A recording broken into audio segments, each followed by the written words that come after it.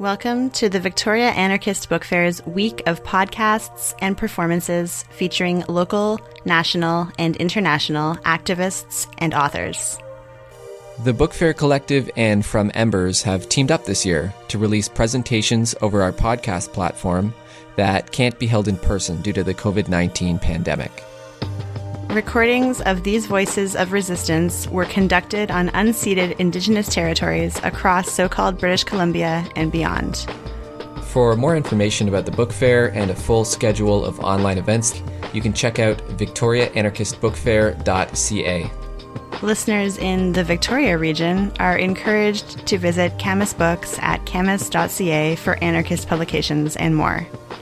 Thanks for listening.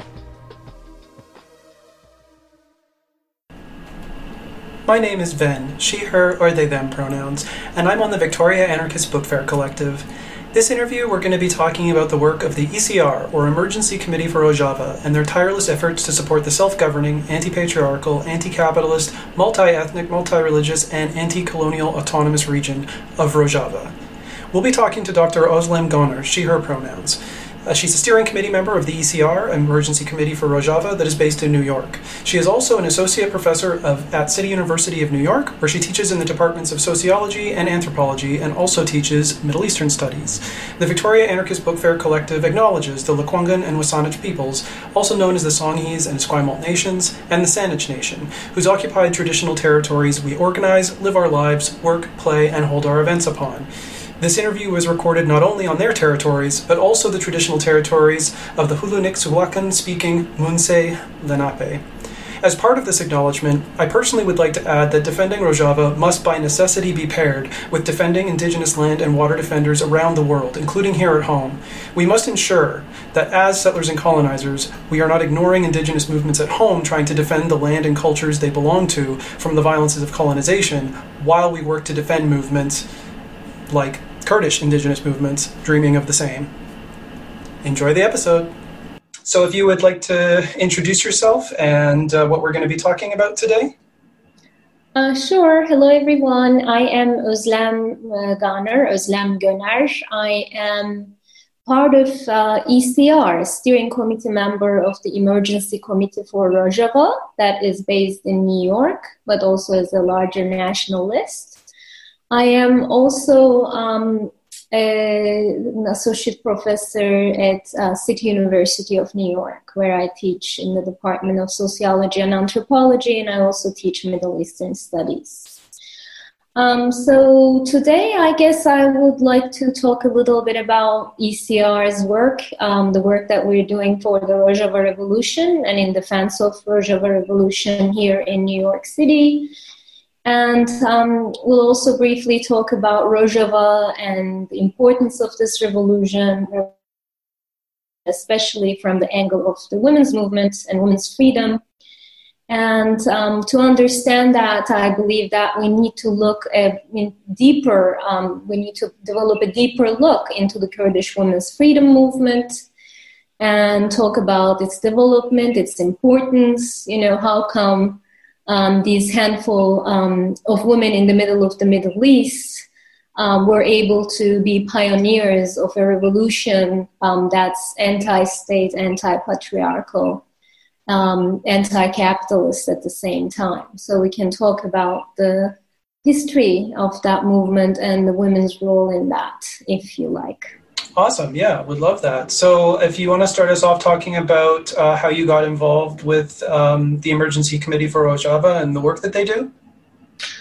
Sure. Well, the Rojava Revolution that first became known with the attacks, the ISIS attacks in Kobani, starting in 2014, 2015, and along with that, ISIS attacks in the region of northeast Syria, there is a revolutionary movement that it simultaneously took place that with the motto of self-defense against this oppressive force, but at the same time, they developed something much larger than that. So starting in 2015, 2016, the movement, the region of the Middle East and especially northeast Syria witnessed this egalitarian, anti-capitalist, anti-state, and anti-patriarchal revolution that was very promising and also it's a multi-ethnic, multi-religious, with its multi-ethnic, multi-religious emphasis, that it was an example to the larger Middle East in terms of promises of hope. Expectedly, the Turkish state, which has a large Kurdish population, has historically oppressed its Kurdish population, started to attack this revolution under the motto, under the false discourse that it's presenting a threat to Turkey's internal borders, which Rojava and the revolution there has never made any attacks to Turkey or anything like that. But the fear from the Turkish side was that it would become an inter-regional and international force, and it would also impact the Kurdish populations within Turkey. So Turkey, as historically suppressed with its Kurdish minority populations since the formation of the Turkish state in the 1920s, started attacking Rojava Revolution. And in 2018, it's occupied, forced Afrin, which was one of the largest cantons of the region, of the revolutionary forces, and it invaded Afrin. The Turkish forces air forces aligned with ISIS and other jihadi militia. In 2018, they derived more than 180,000 Kurds from their homes, and they basically incorporated this Kurdish majority region of northeast Syria into Turkey and have started their Islamization policies and have replaced the populations here with the jihadi militia that they have done their attacks with. And additionally, at the same time, they have specifically targeted the Yazidi and Christian Holocytes, so the minorities in this region, along with the Kurds. They banned the Kurdish language in favor of Turkish, and they murdered and raped Kurds who remained there to defend their homes. The other Kurds escaped. So this is the exact context where I started working with the Emergency Committee Rojava. I was in New York City, United States, and I'm Kurdish myself. I've been involved in Kurdish movements in the region. But in New York City, there was no protests and no acknowledgement of what was happening in Rojava. And this was, for us Kurds, it was a very traumatic episode and enraging, because we have experienced this violence in many forms and we have struggled to end it for as long as, we have been alive. So for many of us, this is the case. But unfortunately, both the violence against the Kurdish populations that had started and dated back to the colonization of the Kurdish people in the early 20th century, it did not have any people in the US. In Europe, there's a larger Kurdish population and people are more aware of it. There are movements, diaspora movements. But in the US, there was silence about it. People didn't know about it. Even people in the left who have, taken on the Palestinian cause and have been somewhat knowledgeable in the Israeli occupation of Palestine did not have knowledge about the Kurdish situation, did not know about the colonization of the Kurdish people starting in the early 20th century and taking on many, many forms of violence and assimilation since then.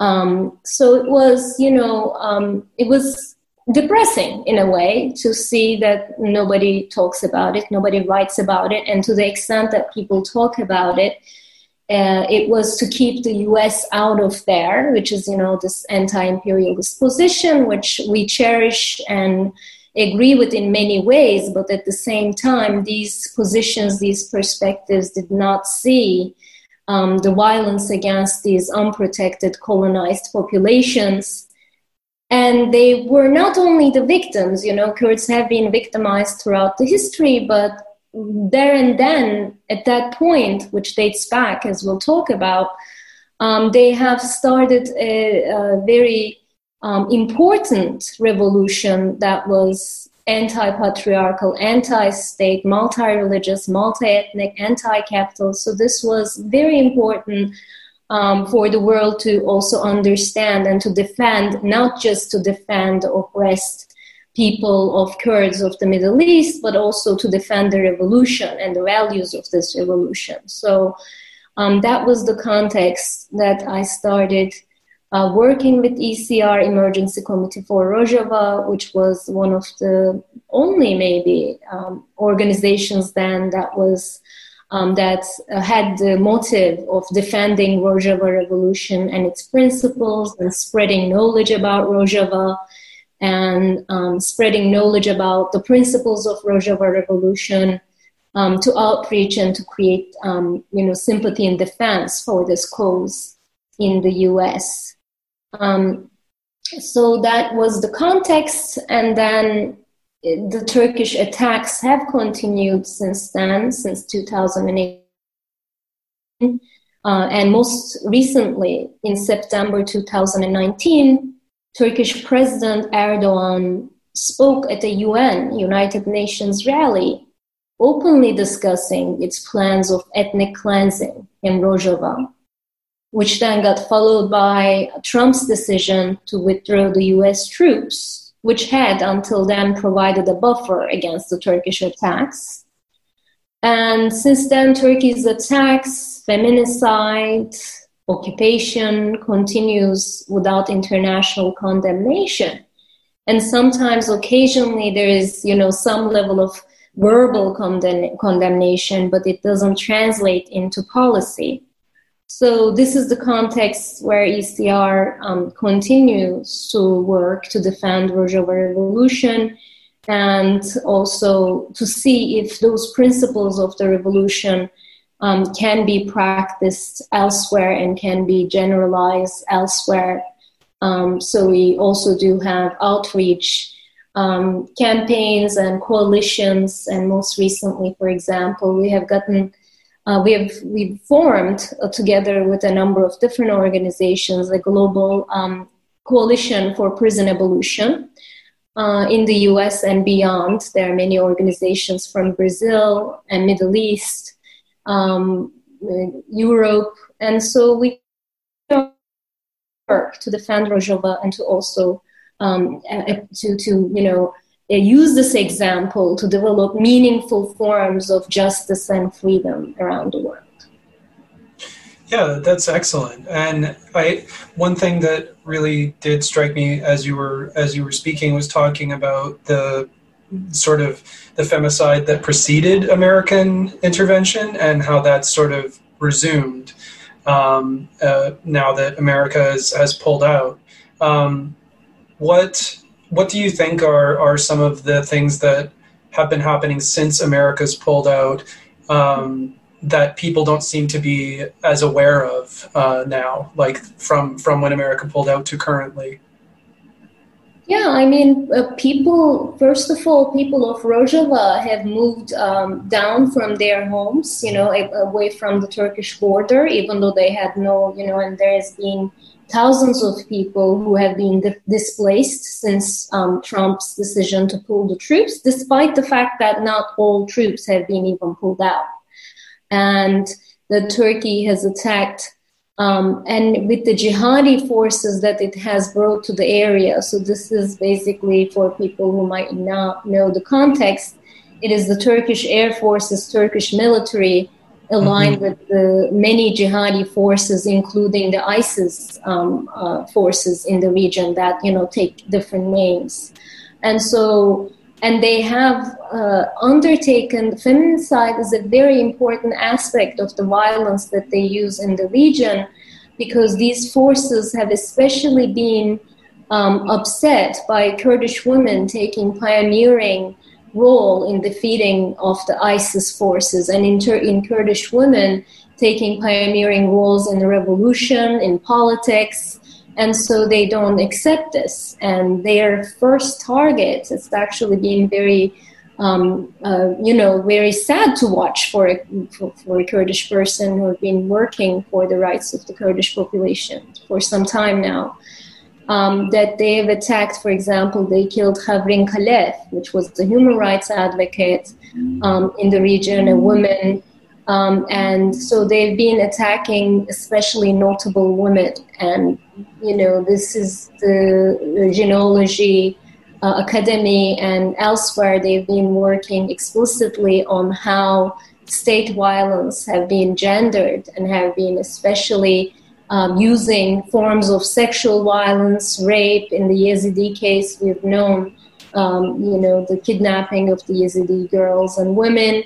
And so they've been especially violent using these gendered sexual violence against the Kurdish and minority women in the region. So that is what has, taken attention off the political rights, human rights activists in the region as well. And they have been using the term feminicide to stop the Turkish attacks. But unfortunately, and also in the midst of coronavirus, this is during this period that Rojava has also experienced this, and that Turkey has been explicitly attacking the water sources in the region, has been attacking the dams in the region and shutting the water. And so people have remained without water for days and weeks. And so it's using whatever strategies it can, violence and gendered violence, and depriving people of the very basic necessities of survival so that they move elsewhere. And this is, and Turkish President Erdogan, this is the dramatic, traumatic thing about the international scene. And that is why, when Kurds ask for the help of the US, that is because there has been a failure of international forces, that international organizations, to do anything to prevent the attacks against the Kurdish populations. And so, for example, in the 2019 UN conference that I just mentioned, Erdogan explicitly stated that his objective is to remove Kurdish populations from the area. He didn't use that, but he said he's going to place his Syrian sisters and brothers who have escaped the region. He's going to situate them back there, back basically in areas which are majority Kurdish. So this is a population change that he's explicitly calling. It's actually considered to be a war crime, but he can talk this freely about this at a UN meeting, which is, an exact concrete example of the failure of any international organization, any international measure of protection and defense for these people, for their right to survive, basically, even. So it's been, and that is why, we're aware, and we have had many exchanges with, what does it mean for Rojava representatives to call for the help of the US? Well, because there is no other resort, right? Because there's no international mechanism that could even provide a free zone, free air zone, so that Turkey at least do not attack with its air force. And so when Trump decided to take the US troops out of the region, the international forces and the US and the coalition, there's been a failure to even implement something as simple as a free air zone, so that, to prevent Turkish air attacks in the region at the very least.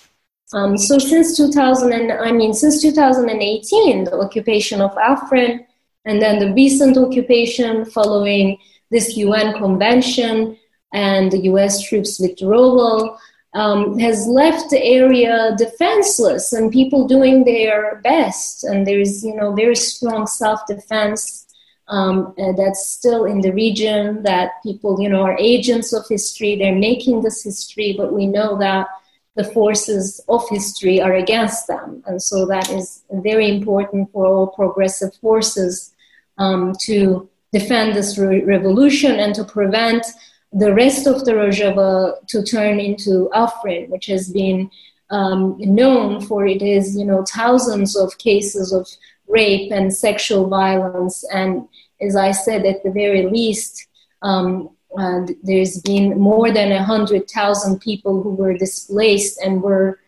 placed in place with the jihadi militia forces in the region. So it has turned into a complete and dark hole in the midst of, where it was previously governed by the co-presidency system. Women were ruling. Education system was reviving itself to be multilingual, multi-religious.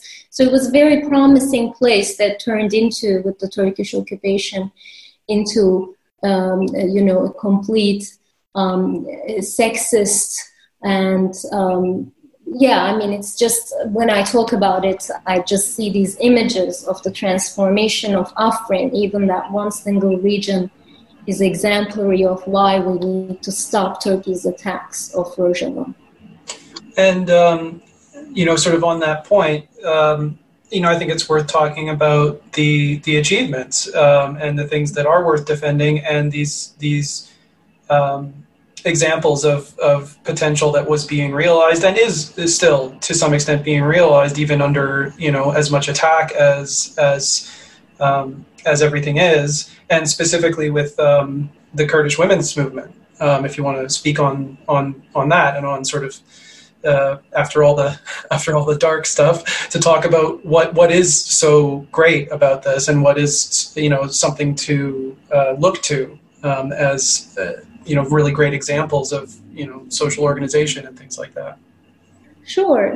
I mean, that's, yes, for sure. And that is why, I think when we look at even the history of oppression, or how, colonized people like Kurds have been oppressed and victimized in many ways, at the same time, they do have their historical agency. And in the case of the Kurdish movement, let's start with what Rojava is now, the pillars of its revolution, and then how it came there, how it achieved that maybe.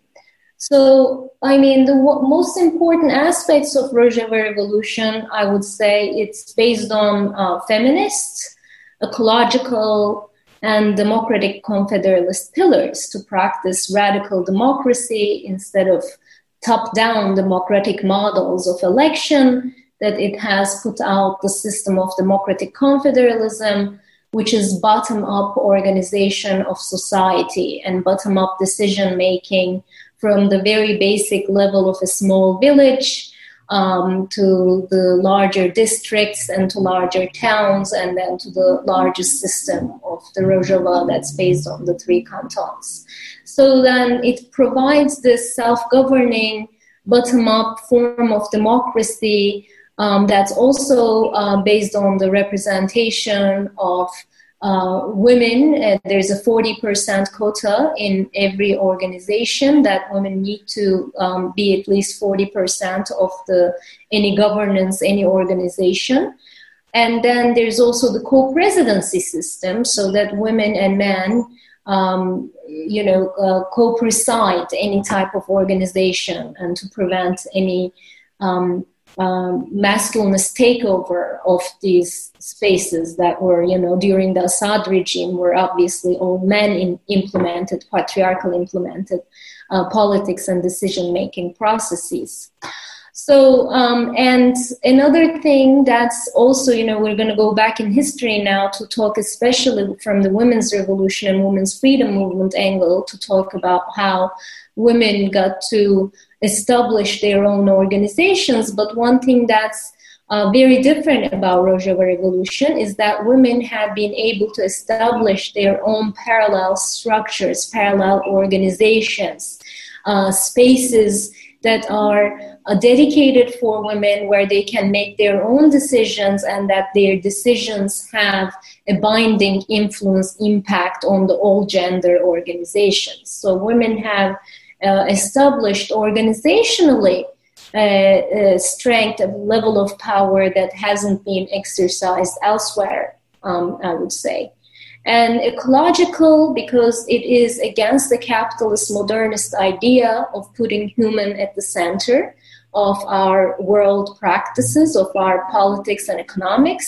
So instead, it is based on a commune-based ecological reorganization, restructuring of society, where humans, just like any other living being in nature, live peacefully and produce peacefully. And this is especially important, the ecological aspect, because, you know, what was before the Rojava revolution was Rojava was colonized under the Assad regime in Syria. Syria has colonized Rojava region for a very long time.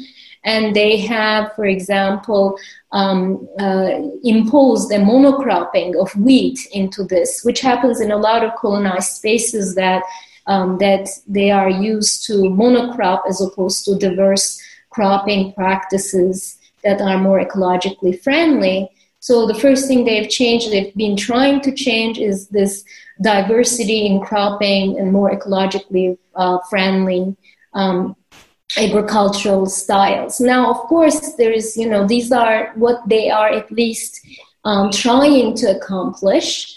And this comes out of a longer term critique of a capitalist modernity project that was based on patriarchy, capitalism, and nation-state structure. So it's critical of all these systems of oppression that have worked hand in hand in the region, starting with the late 19th, early 20th century at the very least. Some of these systems of oppression date back, obviously.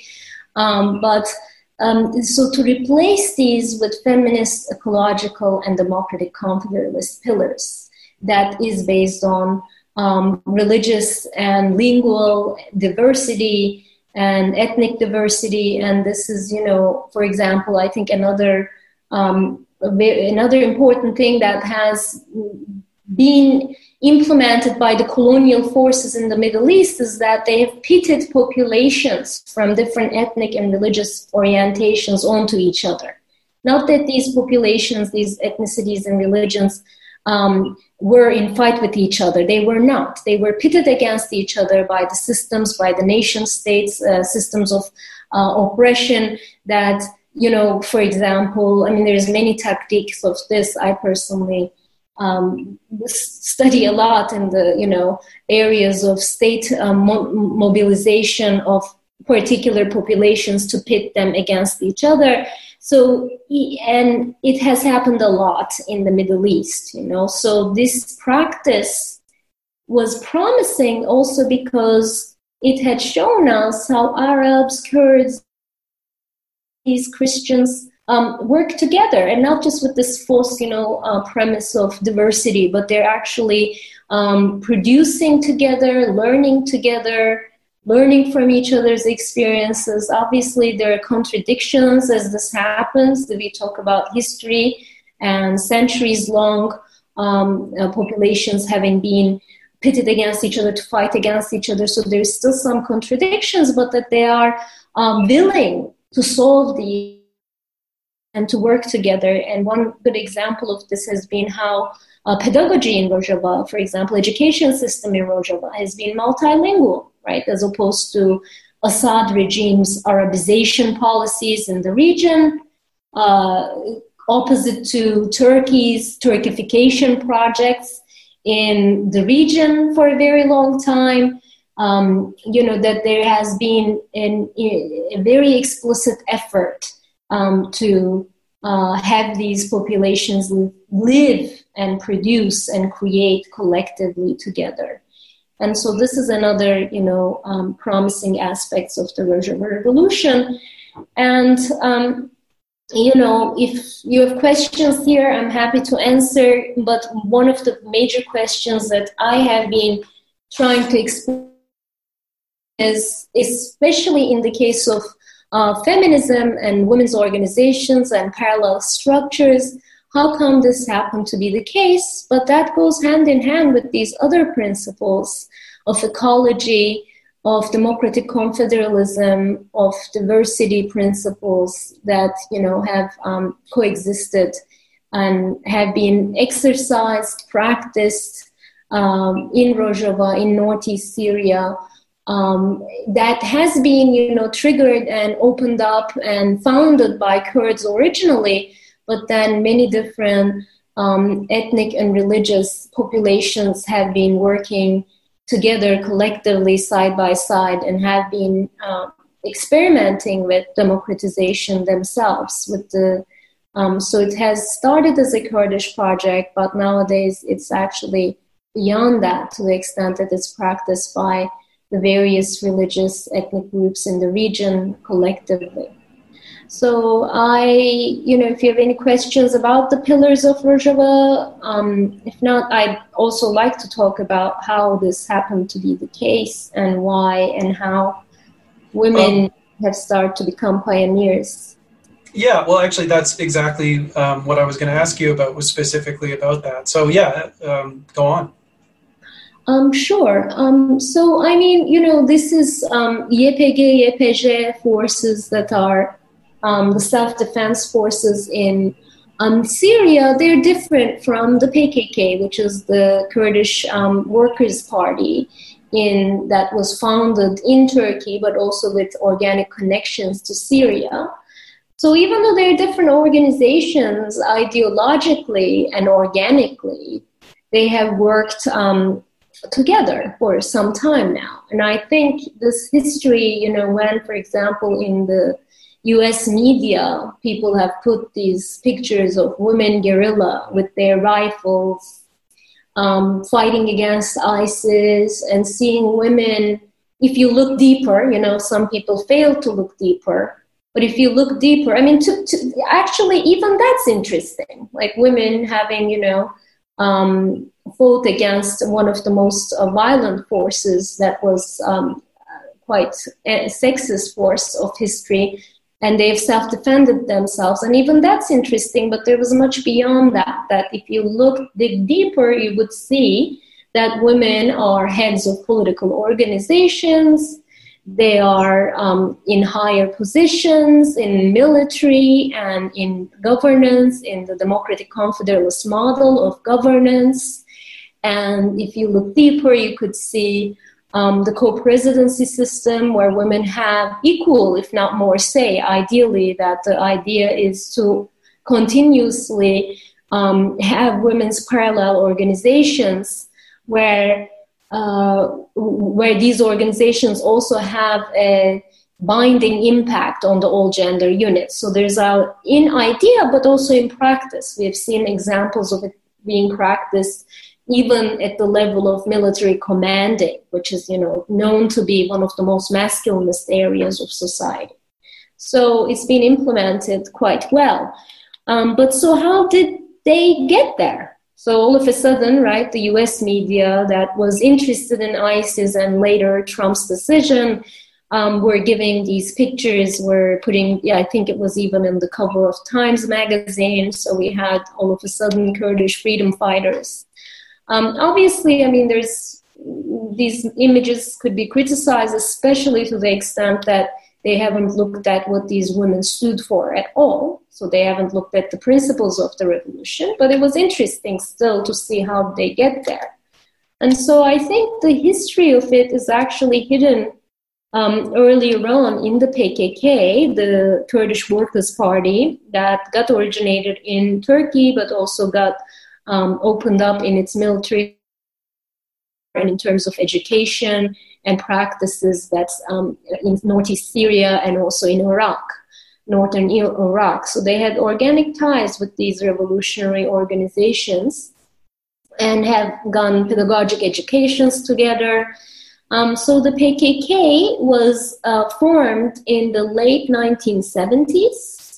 Along with a number of, at the time, in the 1960s and 70s, Turkey had witnessed an upsurge of the leftist movements, Marxist-Leninist movements, and PKK was another one of these, but with a special emphasis on the colonization of the Kurds. So the problem was that the other leftist Marxist-Leninist organizations, most of them, with the exception of one, I would say, has not paid attention to to the colonization of Kurds and the Kurdish problem, and where it stands in understanding different forms of oppression in the region. So the PKK started with those, but talked also specifically about the colonization of the Kurds. And at the time, it was a Marxist-Leninist organization, which also had inspiration for the Kurdish self-determination.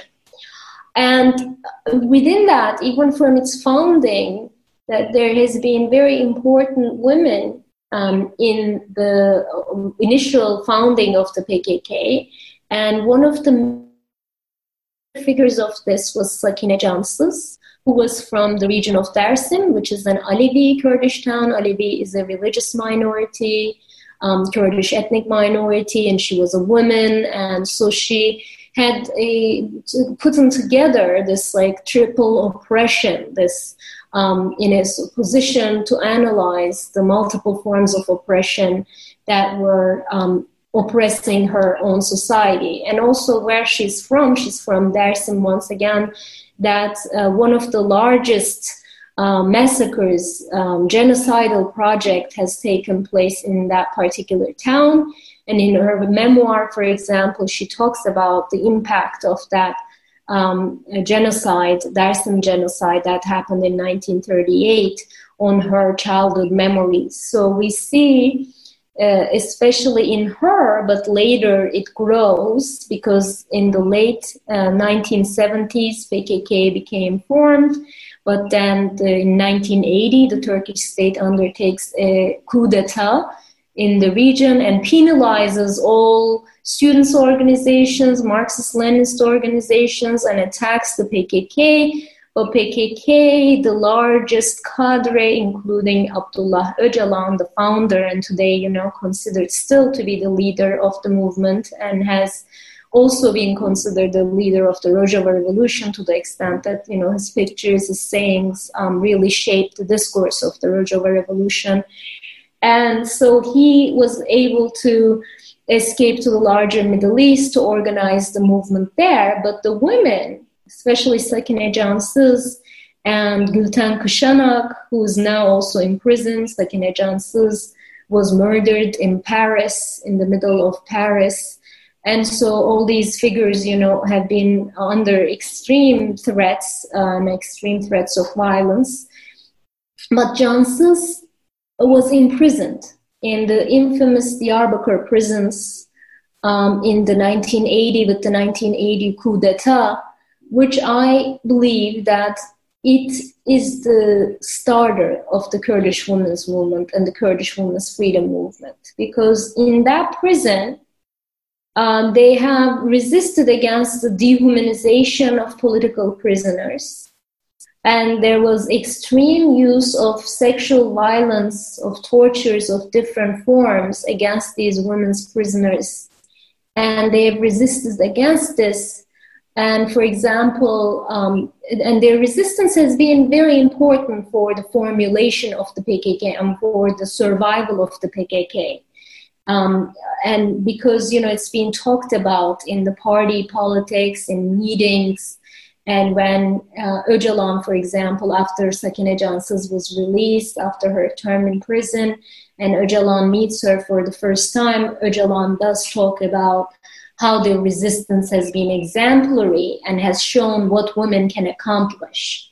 So from then on, I would say 1980s, the resistance in especially the women's prisons in Diyarbakir against sexual violence, Turkish state sexual violence against the Kurdish women. Because this is very important. It is state violence against Kurds, but it is gendered state violence, particularly against the Kurdish women, to dehumanize them, to put shame on them that they've resisted. And in so doing, they were resisting both state and patriarchy simultaneously. So that is why that particular resistance in the women's prisons in Diyarbakir in early 1980s had been very influential in the growth of the movement, the Kurdish women's movement. And then Abdullah Öcalan, the leader of the movement, even though he was a man, he increasingly takes interest in the women's cause and writes specifically about the colonization of Kurdish women, not just Kurdish populations, but the specific role that the state was using, specific types of violence that the state and also later the Kurdish society that have used against the Kurdish women. So kind of recognizing the double oppression of the Kurdish women by the state and by patriarchy simultaneously, and has put women into a position of being the agent of change in society. And Öcalan has written about this in the 1990s, or late 1980s, early 1990s.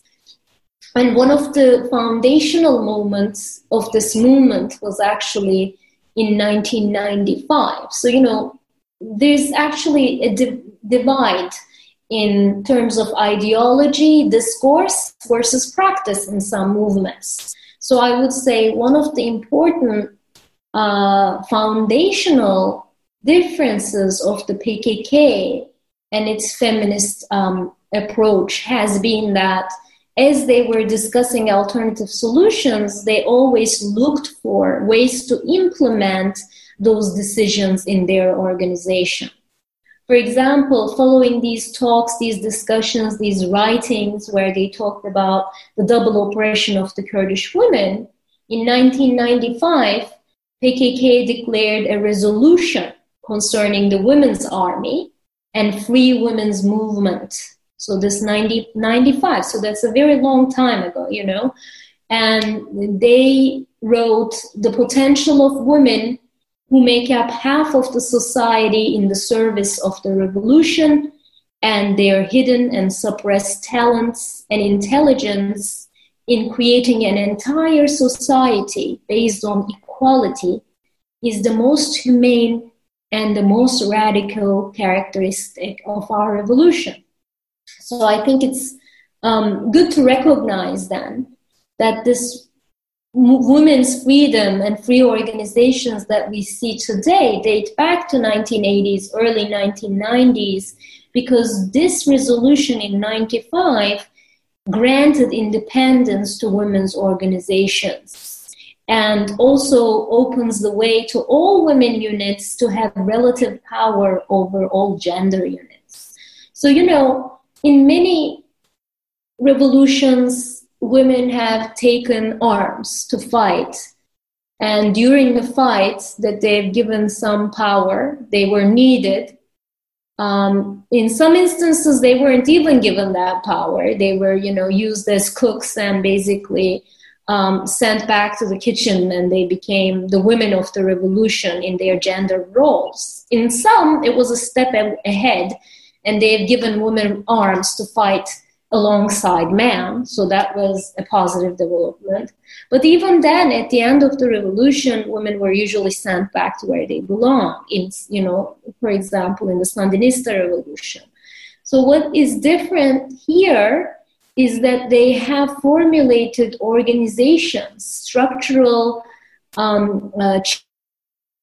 they made structural changes into their organization to have the continuity of women's struggle and the continued fight against women's oppression, an important factor of their revolution in the Kurdish freedom movement. So, and this is basically what we see in Rojava and in Turkey, for example, that this first started in the PKK, all women guerrilla units, all women houses of resolution, conflict resolution, so these are the organizations I'm talking about, that women take power in their hands and make decisions on behalf of women, on behalf of themselves. Later got represented also in the more legal politics. For example, the Kurdish political party in Turkey have implemented the co-presidency system, and have implemented the 40% quota. And so these are, and women have become visible, not just to fight against, the state oppression of Kurds, but also to fight against patriarchy alongside it. Now, patriarchy both against the Turkish state, but also against their own societies, communities.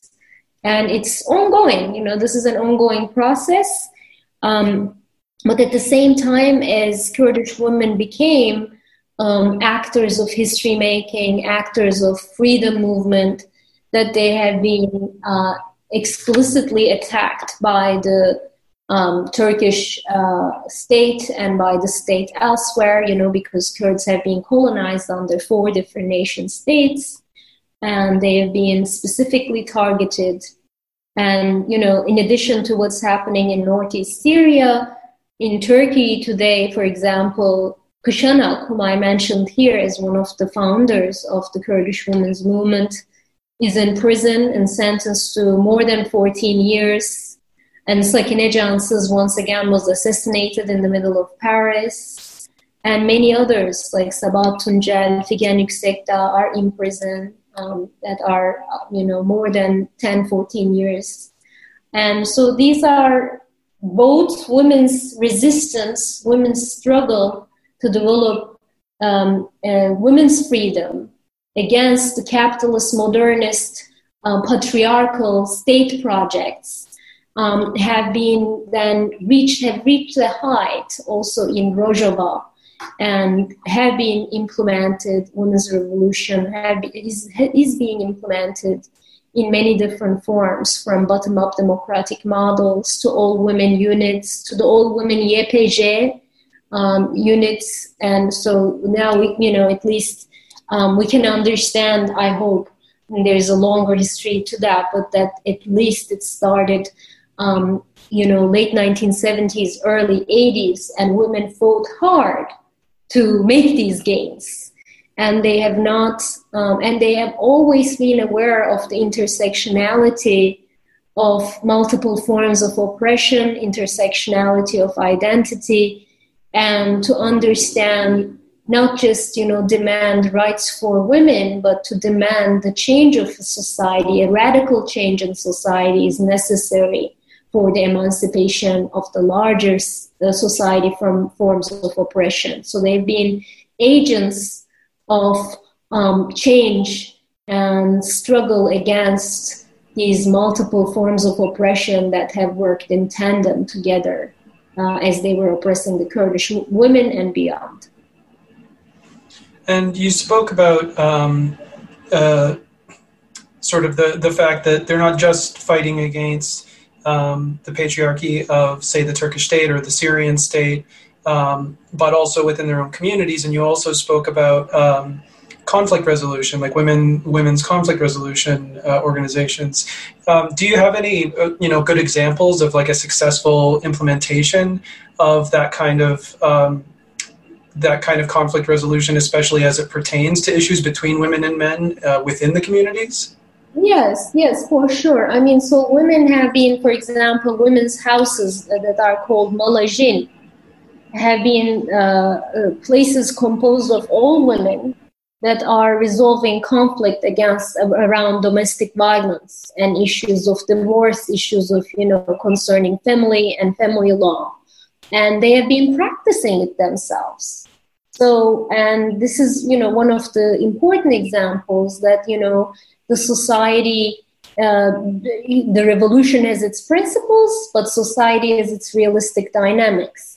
So it has influenced and changed. The revolution has influenced and changed the society, but there are still gendered practices in the region. There is still domestic violence in some households. So this has been important.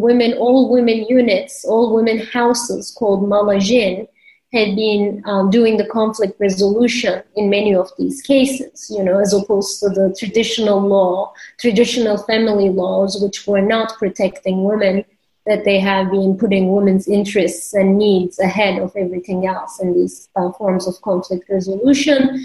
And there's also, issues, for example, in the US, there's been the rise in Me Too movement. So there's been women specifically in these also conflict resolution places addressing issues of sexual harassment Now, in Rojava and beyond, once again, for example, in the Kurdish political party in Turkey, that women are solely responsible to investigate into any claims against any HDP, the Kurdish party parliamentarians, cases of sexual harassment, that they're first, taken out of the party, and all women units do the investigation, and their decisions are binding.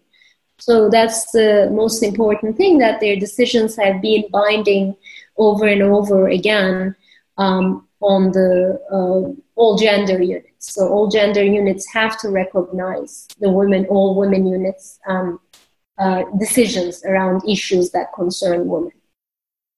So these are some examples. And also another thing that's important is that women have been, self-defense units of YPG that are international and fighting against outsider forces like ISIS is what we've witnessed. But there's also women's self-defense in the form of Asayish, which is, especially today, it's important because in the US, we've participated at Black Lives Matter type movements and more radical branches of that have asked for the abolition of police. So in Rojava, for example, I think, there's the Asayish forces that are, again, women and men, and also all women units within Asayish, all women units called YPG, in matters of self-defense and security.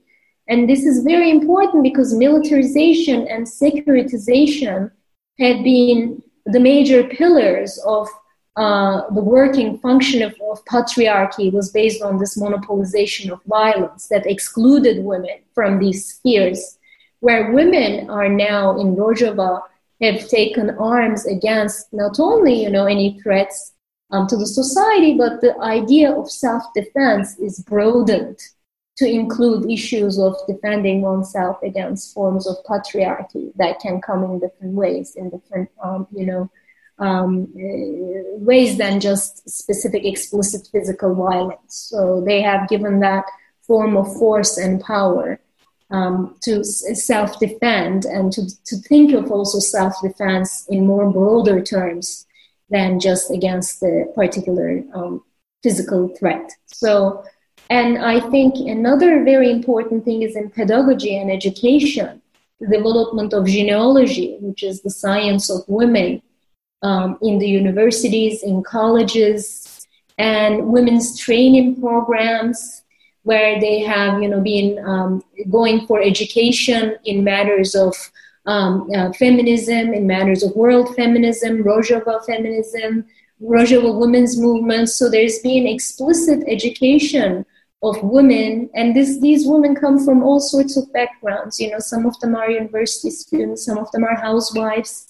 There's been, reports and of this, while women say, this is the first time I can leave my home for 30 days to go for this training, this education.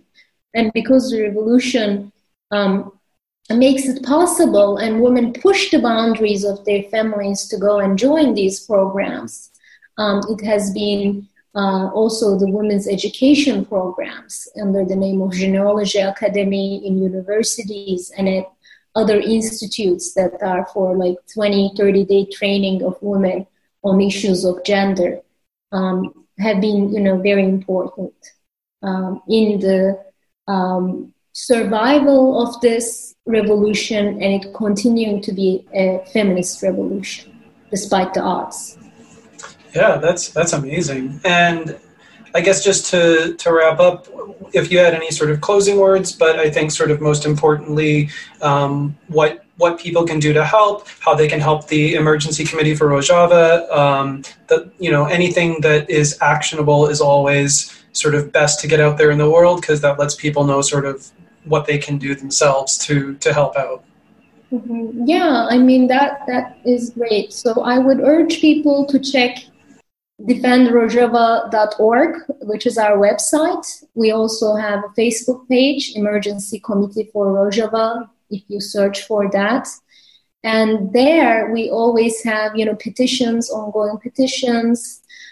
We have opened our chapter meetings now that everything is happening online to a national base. So we are constantly writing brochures, writing letters, reaching out to, parliamentarians, reaching out to political party representatives.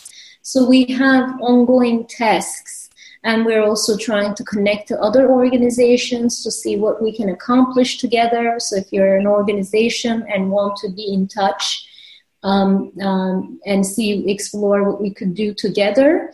But we also have ongoing work for individuals who want to volunteer, we have continuing reading groups every month. We do read and continue to learn about Rojava Revolution, Kurdish women's movement. Sometimes we bring a more comparative approach. So we have ongoing debates, discussions, and work to help the cause. So if you can please, check defendrojava.org website or search for Emergency Committee for Rojava and be in touch with us, contact us through there. We definitely have ongoing projects and tasks that you can participate at. Awesome, and thank you so much for speaking on this. It's really important to get it out there, and especially for sort of the recent updates that you provided, especially as it regards COVID-19 and the attacking of water and things like that, and how crucial that is to have clean water at this time. And I think just being able to go into both the history and what's going on right now, that's really important. So yeah, thank you very much for speaking on this. Thank you for listening. Thank you for being interested in Rojava Revolution and in defending it.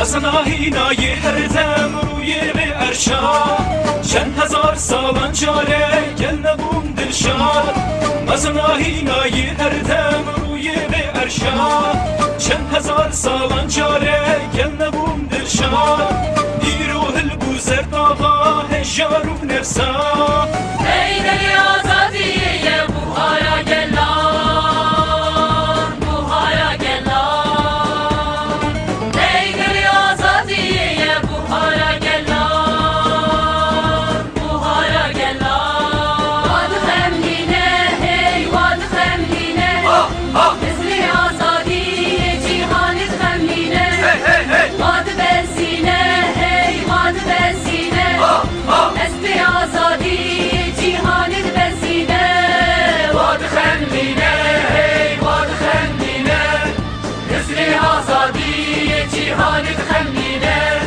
واد بزینه هی واد بزینه استی آزادی جیهانی بزینه